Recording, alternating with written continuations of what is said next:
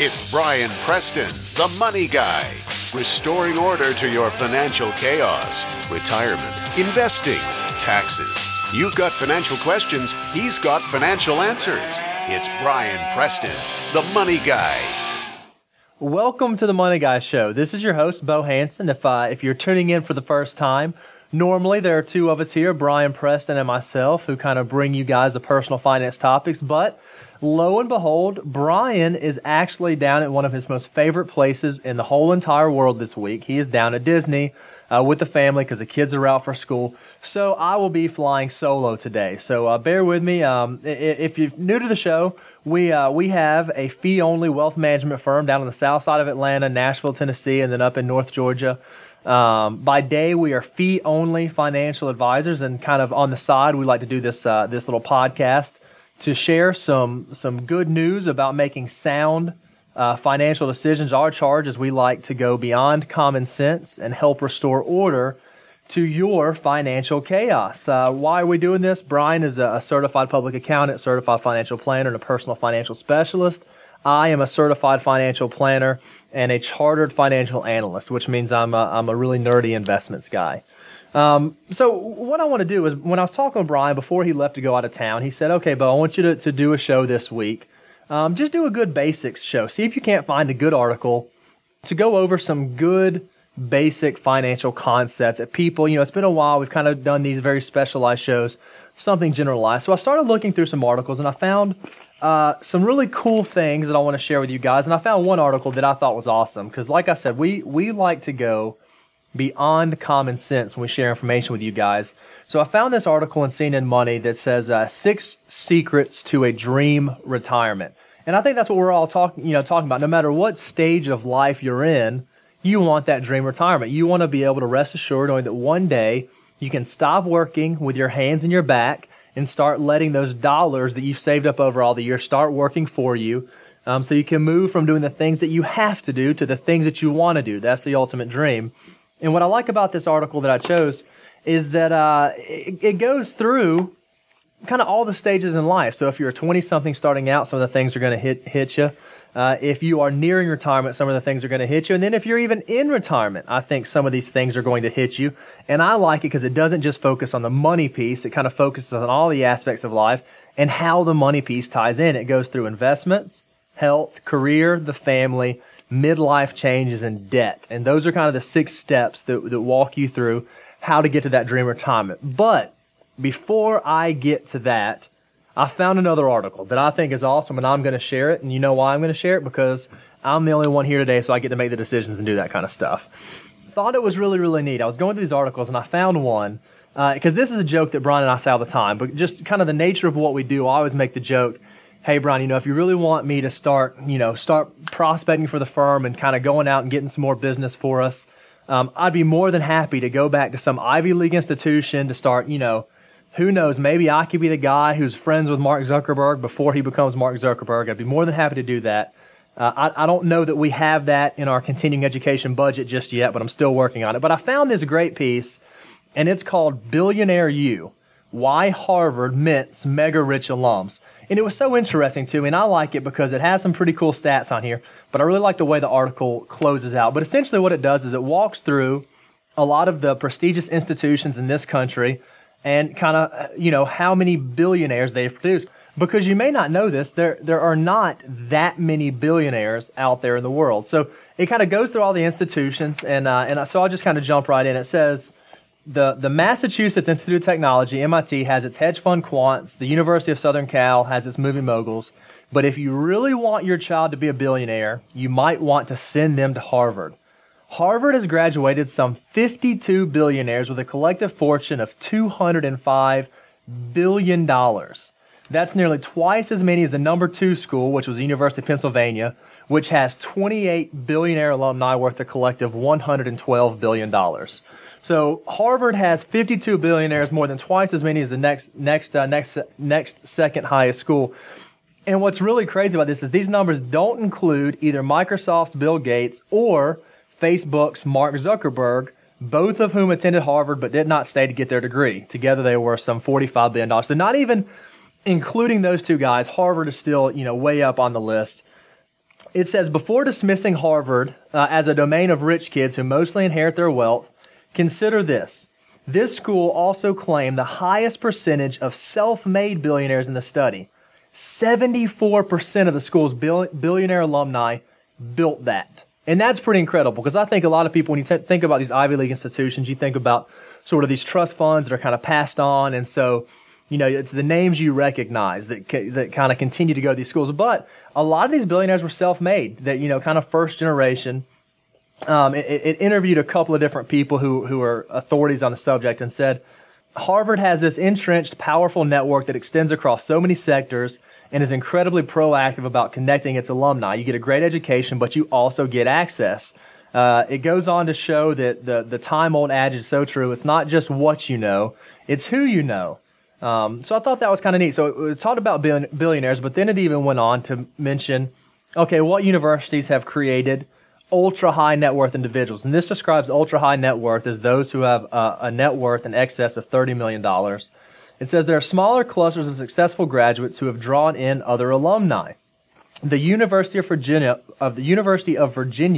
for instance, has many fewer billionaires, but outdid Harvard for the highest percentage of self-made wealthy at 79%.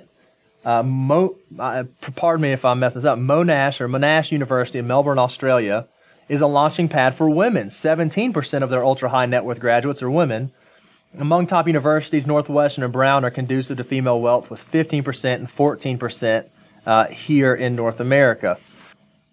It goes on, though, but in terms of sheer number, ultra-high net worth, Harvard's totals close to 3,000 alumni who are worth more than $30 million, with their total outsized net worth of $622 billion. It says this is big enough to make the parents whose children won't be going feel left out. But it says, it kind of paints it up, and I'll close the article out with this. It puts a nice little ribbon on it. In all, the universities mentioned in WealthX's report have helped create about 14,355 ultra-high net worth individuals out of a total global population of more than 186,000. So if you do the numbers on that, it's 7%. So 7% of those people who have accumulated more than $30 million in assets came from these institutions. So what that means is that leaves 93% of the world's super rich who did fine without attending a top-ranked school. So it made me happy to see that a lot of people who get to those super, super high upper echelons of wealth didn't necessarily come from money. They could be self-made, and they didn't have to all go to Yale or Harvard. If you're curious, top 5 in terms of billionaires was Harvard, University of Pennsylvania. Number 3 was Stanford. Number 4 was New York. Number 5 was Columbia. Pretty upsetting to see that University of Georgia did not make the list, but maybe one day we can work on that. So, pretty cool article. Thought that was interesting. You guys may not have enjoyed it as much as me, but I thought I always like reading that kind of stuff because I think it's very, very interesting. Article I want to share with you guys today is the 6 Secrets to a Dream Retirement. And this was actually a collaborative article done by Beth Braverman, Donna Rosado, and Penelope Wang over at CNN Money. It says that to get to dream retirement, you need to save money, and the market needs to give you a decent payback for your effort, talking about rate of return. No secrets there. Hiding in plain view, however, are other keys to post-work bliss that are at least as important as savings rates and stock returns. So what they're saying is there's something else out there besides just saving money and besides just getting a rate of return that can help lead to that dream retirement.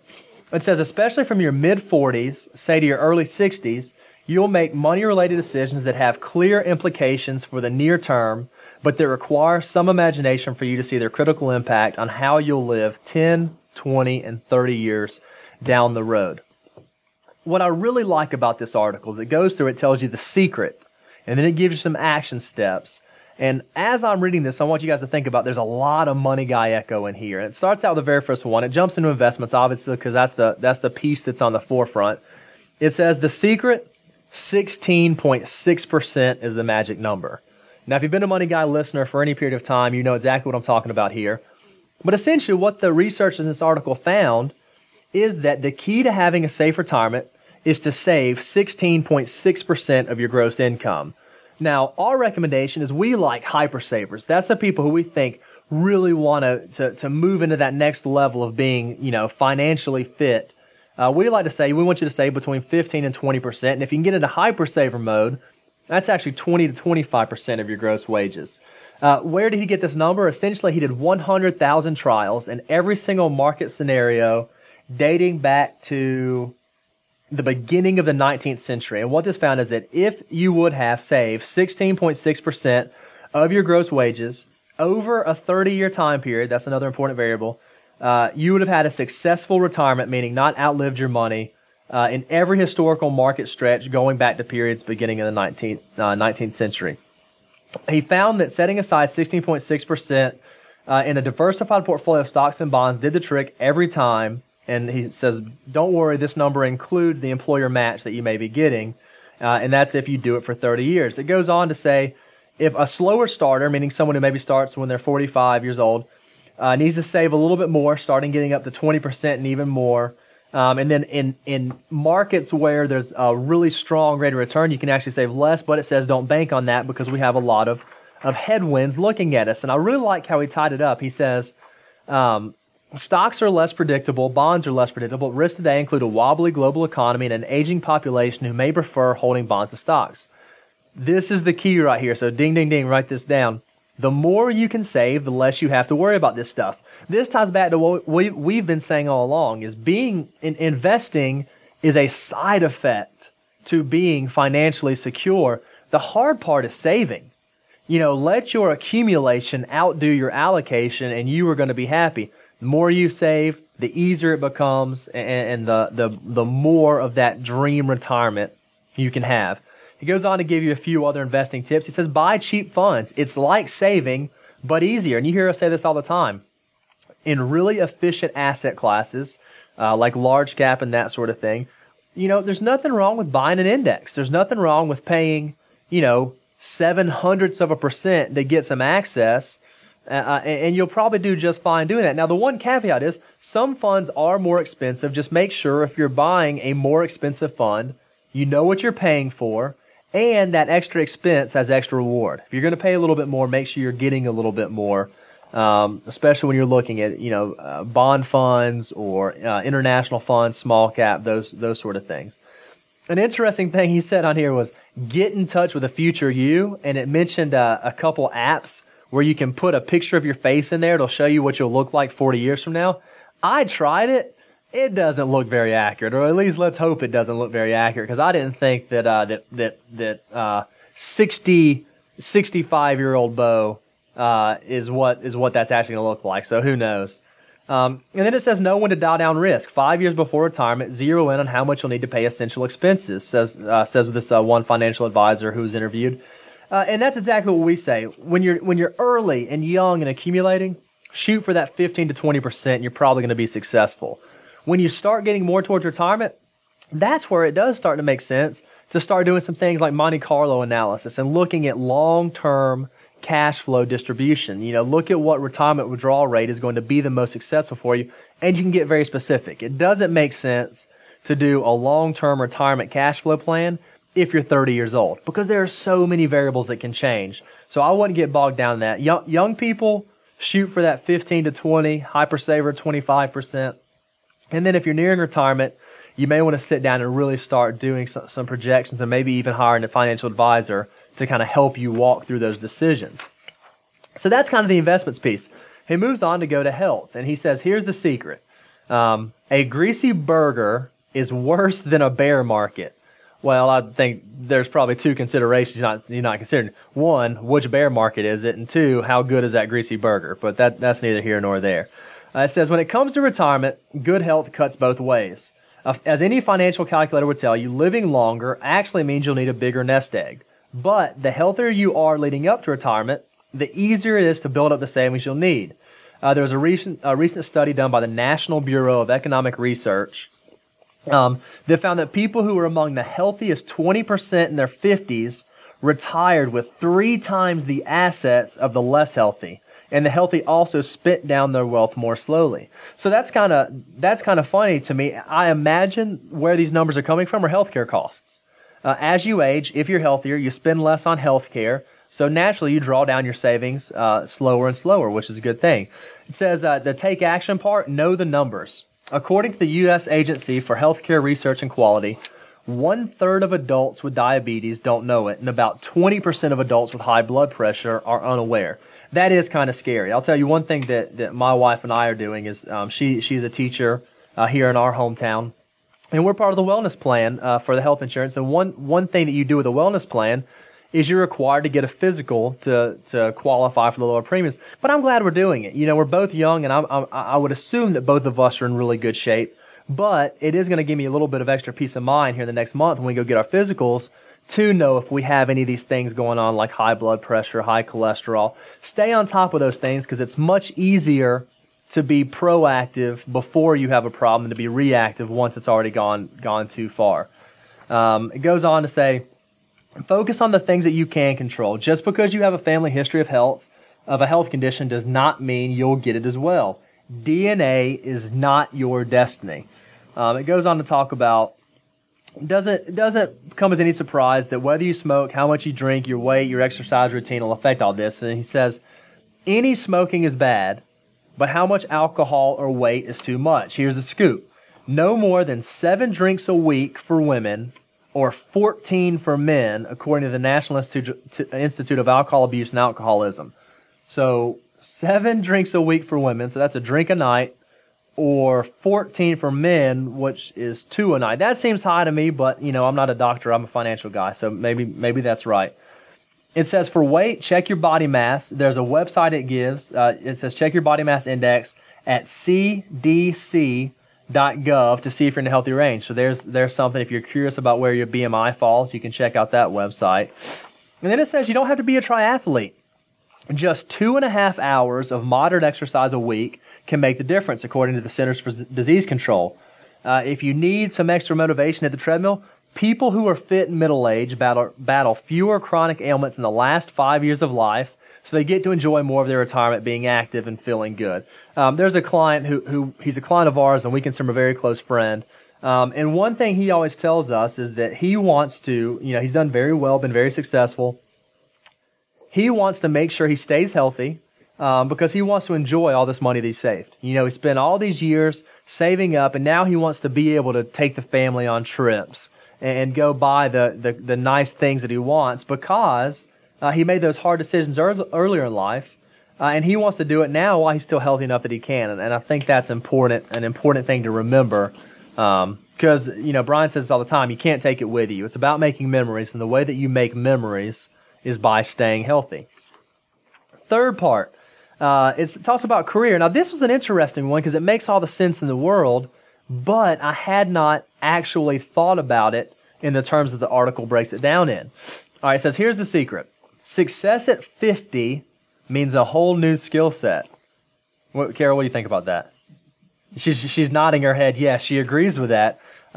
Success at 50 means a whole new skill set. It says nearly half of the workers in their 50s expect to retire at 65, according to a survey by Transamerica. But listen to this. You cannot finance a 30-year retirement with a 40-year career. Holy cow, that really does. If you think about the mathematics behind it, that makes sense. You can't finance a 30-year retirement with a 40-year career. The reality, though, is that many careers don't make it to 65.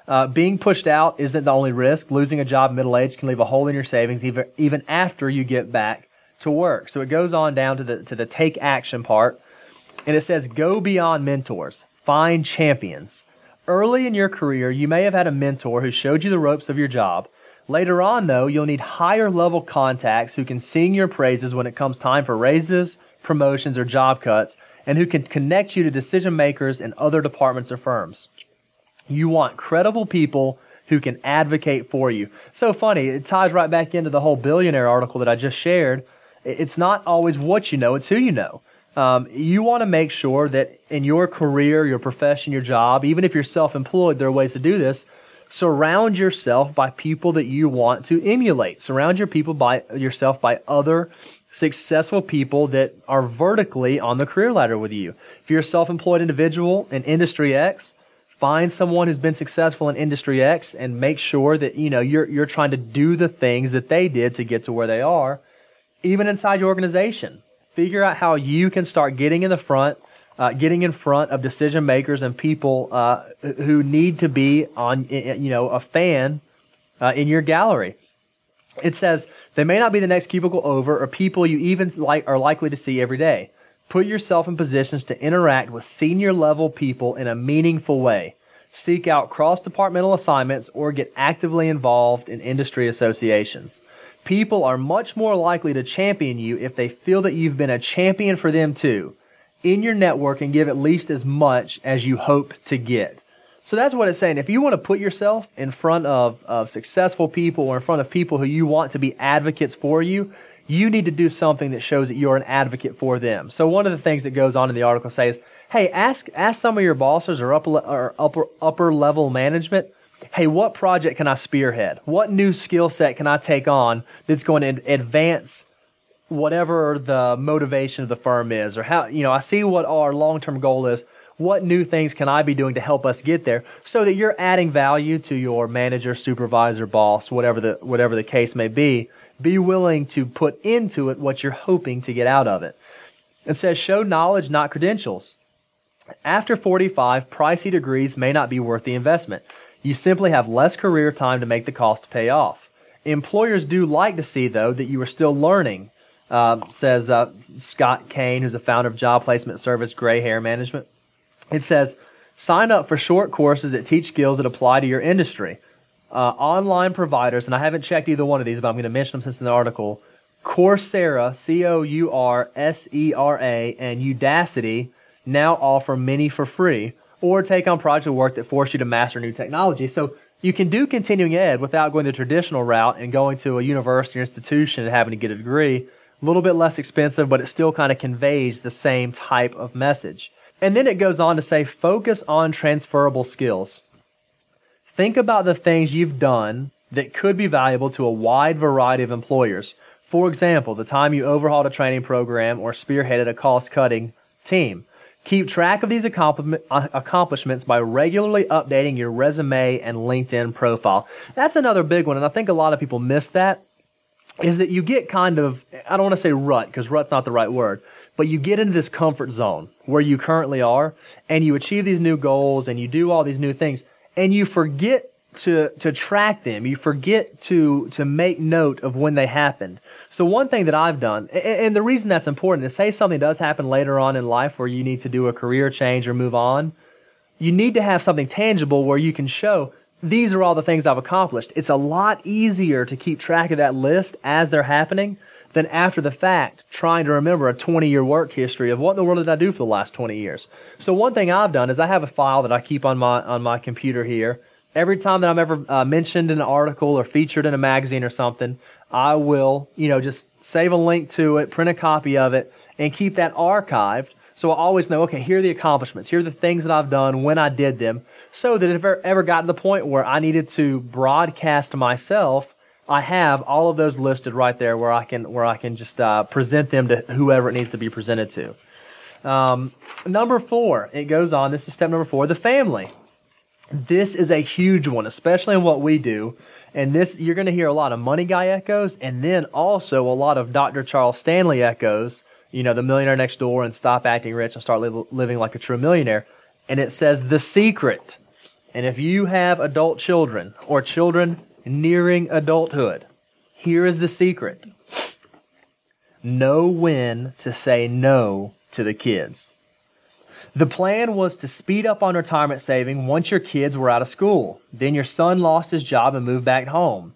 And Nana is becoming frail and needs help too. This is something that we see so often. Middle-aged individuals get hit with this double whammy of children that they can't get out of the house and parents that are getting back into the house. And it becomes a very, very difficult thing financially to do. And it's hard because everyone knows you love your children, you're willing to do anything in the world for them, and the same thing for your parents. But you also have to draw the line, okay, what things am I doing that are productive and helping these individuals, and what things am I doing that are actually enabling them and being a prohibition to them moving to the next place they need to be. It says a new survey by Pew Research found that 48% of middle-aged adults with grown children gave them financial support in 2012. I'm going to say it again. I'm going to paraphrase it. 50%, Carol, 50% of middle-aged individuals gave financial support to their children in 2012. And then some 21% with a parent age 65 or older gave financially. It says others gave time, which has its own cost. Over 60% of those providing care, either for an adult child or an elderly parent, are saving less for retirement as a result. That makes sense. There's only so much money to go around. And when you're doing both, it gets overwhelming. It says take action. So here's some action steps. And this is hard. We get it. It's a hard thing to try to navigate. It says, with your kid, draw the lines up front. It interviewed a financial advisor on here, and it says, this financial advisor's client ended up buying his son, who hadn't moved out, a house. He finally told me, I wanted my house back, so I bought him a house. I'm not recommending that. If your child isn't necessarily making those steps to get out of your house, don't know that it's the most prudent financial decision for you just to go buy them a house. I don't know that you're really helping yourself out that much. It says, even if things haven't gone that far and your kids are out on their own, you may still be chipping in for healthcare insurance or cell phone bills. However you pitch in, set clear expectations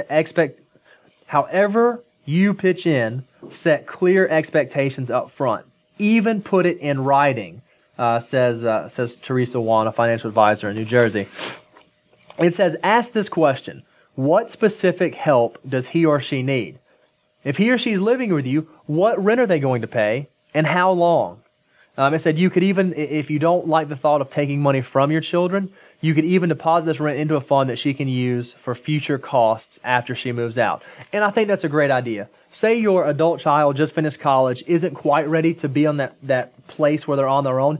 If you're going to let them live with them, charge them some nominal amount of rent to at least get them used to paying a bill.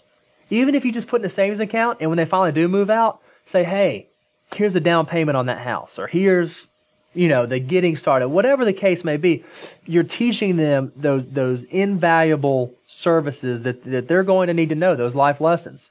It says, try to distinguish between investments in their future, such as a career counselor or job-related courses, and extras that should be his or her responsibility, like concert tickets.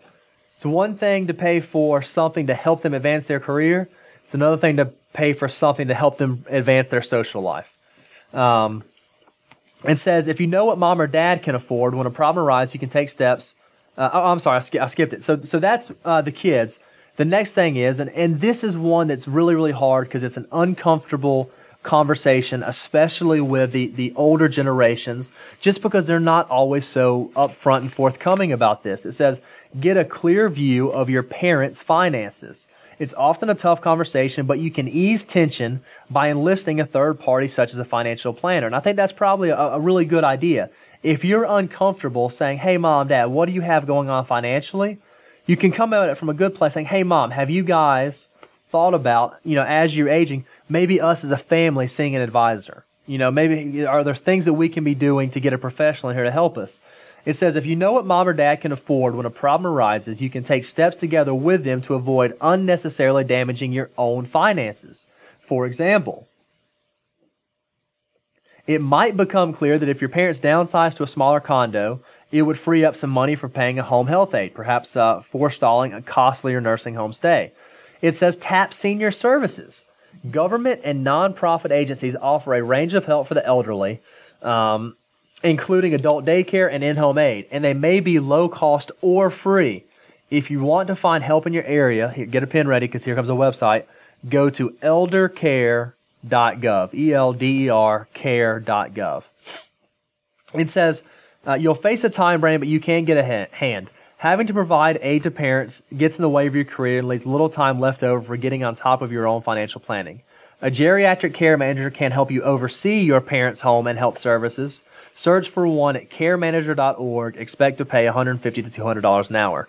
This is essentially saying if you don't have the time to provide those services for your elderly parents, maybe you do need to look at what the cost would be to have someone step in who can help with that. And then lastly, it says don't miss tax breaks. You may be able to claim adult relatives you help as dependents. For them to qualify, you must provide more than half their financial support. Their gross income for the year, excluding Social Security, must also be less than $3,900 as of 2013. So that's talking about the family. And then here's the last, actually no, this isn't the last one. This is the fifth one, midlife changes. And I think this is good because what I like about this is when you get to the midlife, most people, you're at the halfway point. You've been working for half time, you got 50% more time to work, and then you get to retire.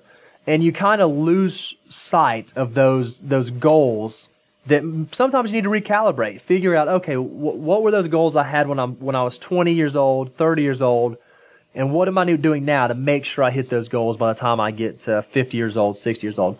It says the secret: forget the house, go for the pension. Retirement plans often go by the wayside when your marital status changes.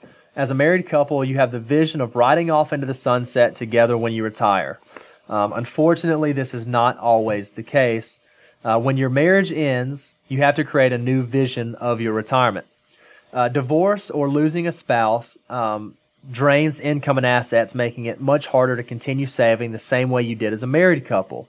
A recent survey by ING found that the average divorced person had $10,000 less in retirement savings than the average married person, even though the divorce respondents were typically 5 years older. If you think about the time value of money, that's a pretty incredible statistic. It says that women often find themselves especially pressed. Household income drops 41% for women after divorce and 37% in widowhood, compared with 25% in both cases for men.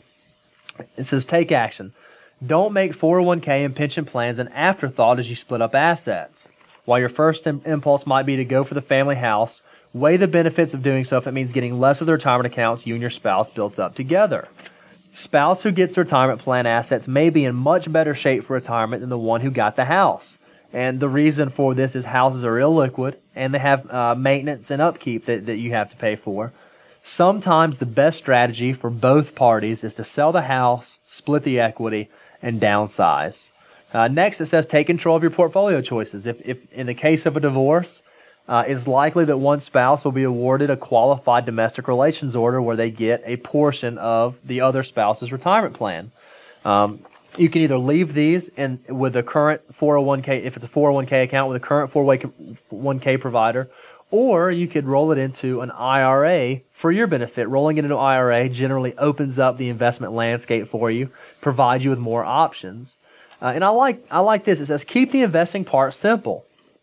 Since in many couples, just one spouse handles the chore of managing investments, you might feel like you suddenly have to climb a steep learning curve to run your retirement funds. An easy start, and this is a ding, ding, ding money guy echo, put the money in a target date fund, which gives you a pre-mixed, diversified portfolio appropriate for your age, or at least until you've had a chance to consider other investments. The target funds from T. Rowe Price and Fidelity are on the CNN Money 70 list. I'm going to throw out another one. Fidelity also has great ones. So T. Rowe Price, Vanguard, and Fidelity. If you're not familiar with the way a target date retirement fund works, and this can go for divorce or even young people starting out who just don't know what to invest in.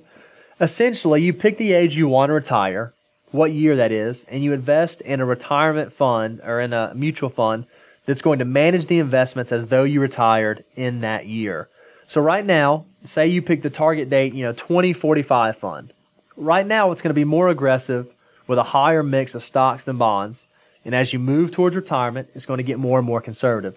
So essentially, it's kind of doing what a financial advisor would do for you. It's designing the allocation on a simplified basis over your working life expectancy until you actually need access to those assets. We like them because it's kind of an automatic thing, sort of puts an autopilot. They're very low cost in terms of internal expenses, and it's a way to get diversification. You could certainly go buy a super cheap index fund, but if you just buy an index fund, you're not necessarily getting the same type of diversification you might get from a target retirement fund. It goes on talking about if you remarry You can keep the money separate, but don't let it be a secret. Prenuptial agreements are more common in second marriages, especially if a spouse wants to preserve assets for their own children. But that doesn't mean you shouldn't be working together towards your new goals as a new couple. And then it says, this is a huge one, and unfortunately we've seen this more than we would like to see. When facing a spouse's early death, give yourself a financial cooling off period. You may suddenly have a lot of money from life insurance or retirement accounts to deal with all at once. And that means before too long, you'll start hearing from people, whether it be a well-meaning family member or an agent or a broker, with ideas of how to invest it. Park the money somewhere safe for the short term. And this is what you need to realize. There is nothing in the world wrong with letting money sit in cash while you're trying to make decisions. Okay, yeah, financially you might be missing out on some opportunity cost, but how great is the cost if you make a bad decision or you get bamboozled by somebody who doesn't have your best interest at heart? It says park the money somewhere safe for the short term. If you let 6 months or a year pass while you deal with the emotional impact of the loss, you can make the financial decisions with a clearer head. That's generally what we always recommend. We tell people if you ever come into life insurance or inheritance, you don't have to make a decision fast. And if someone tells you that you do from an investment type perspective, they may not have your best interest at heart. So make sure you keep that in mind. And the last one, I'm not going to spend a ton of time on this one because you guys are Money Guy listeners. You have this figured out. You go beyond common sense. And I think this is one of those common sense things. It says debt. The secret, burn the credit card, not the mortgage. It says an Ameriprise survey of older workers with at least $100,000 in assets found that 22% were not on track to pay off their credit cards by retirement. You've heard us say this over and over. Credit cards usually don't even become a factor because that's not even on our radar. But we don't consider someone fully retired until they're debt-free. I said it, debt-free. That includes the mortgage. We're talking about Dave Ramsey debt-free. If you have credit cards, you don't need to have that in retirement. There's so many other psychological factors that come into play when you decide to finally stop working for good, that having debt that you must service is just one additional burden that you do not need to carry. It says take action. Paying off pricey debt is the only good reason to save less. Just make sure you put away enough to get any employer match. By all means, if you have credit cards out there that have 20% interest charges on them, it's okay to cut off the savings to get those things knocked out because every dollar you pay on that debt is providing you with an immediate 20% rate of return. You're not necessarily going to get that in the investment marketplace. It says use these rule of thumbs for college debt. I thought this was really interesting. It's tempting to take big loans to pay for a kid's dream school, like Harvard, if you've listened earlier. Have your child look into Stafford loans first, borrowing over 4 years no more than his projected first-year salary, and then consider Parent Plus loans or co-signing on a private loan. So did you hear that rule of thumb?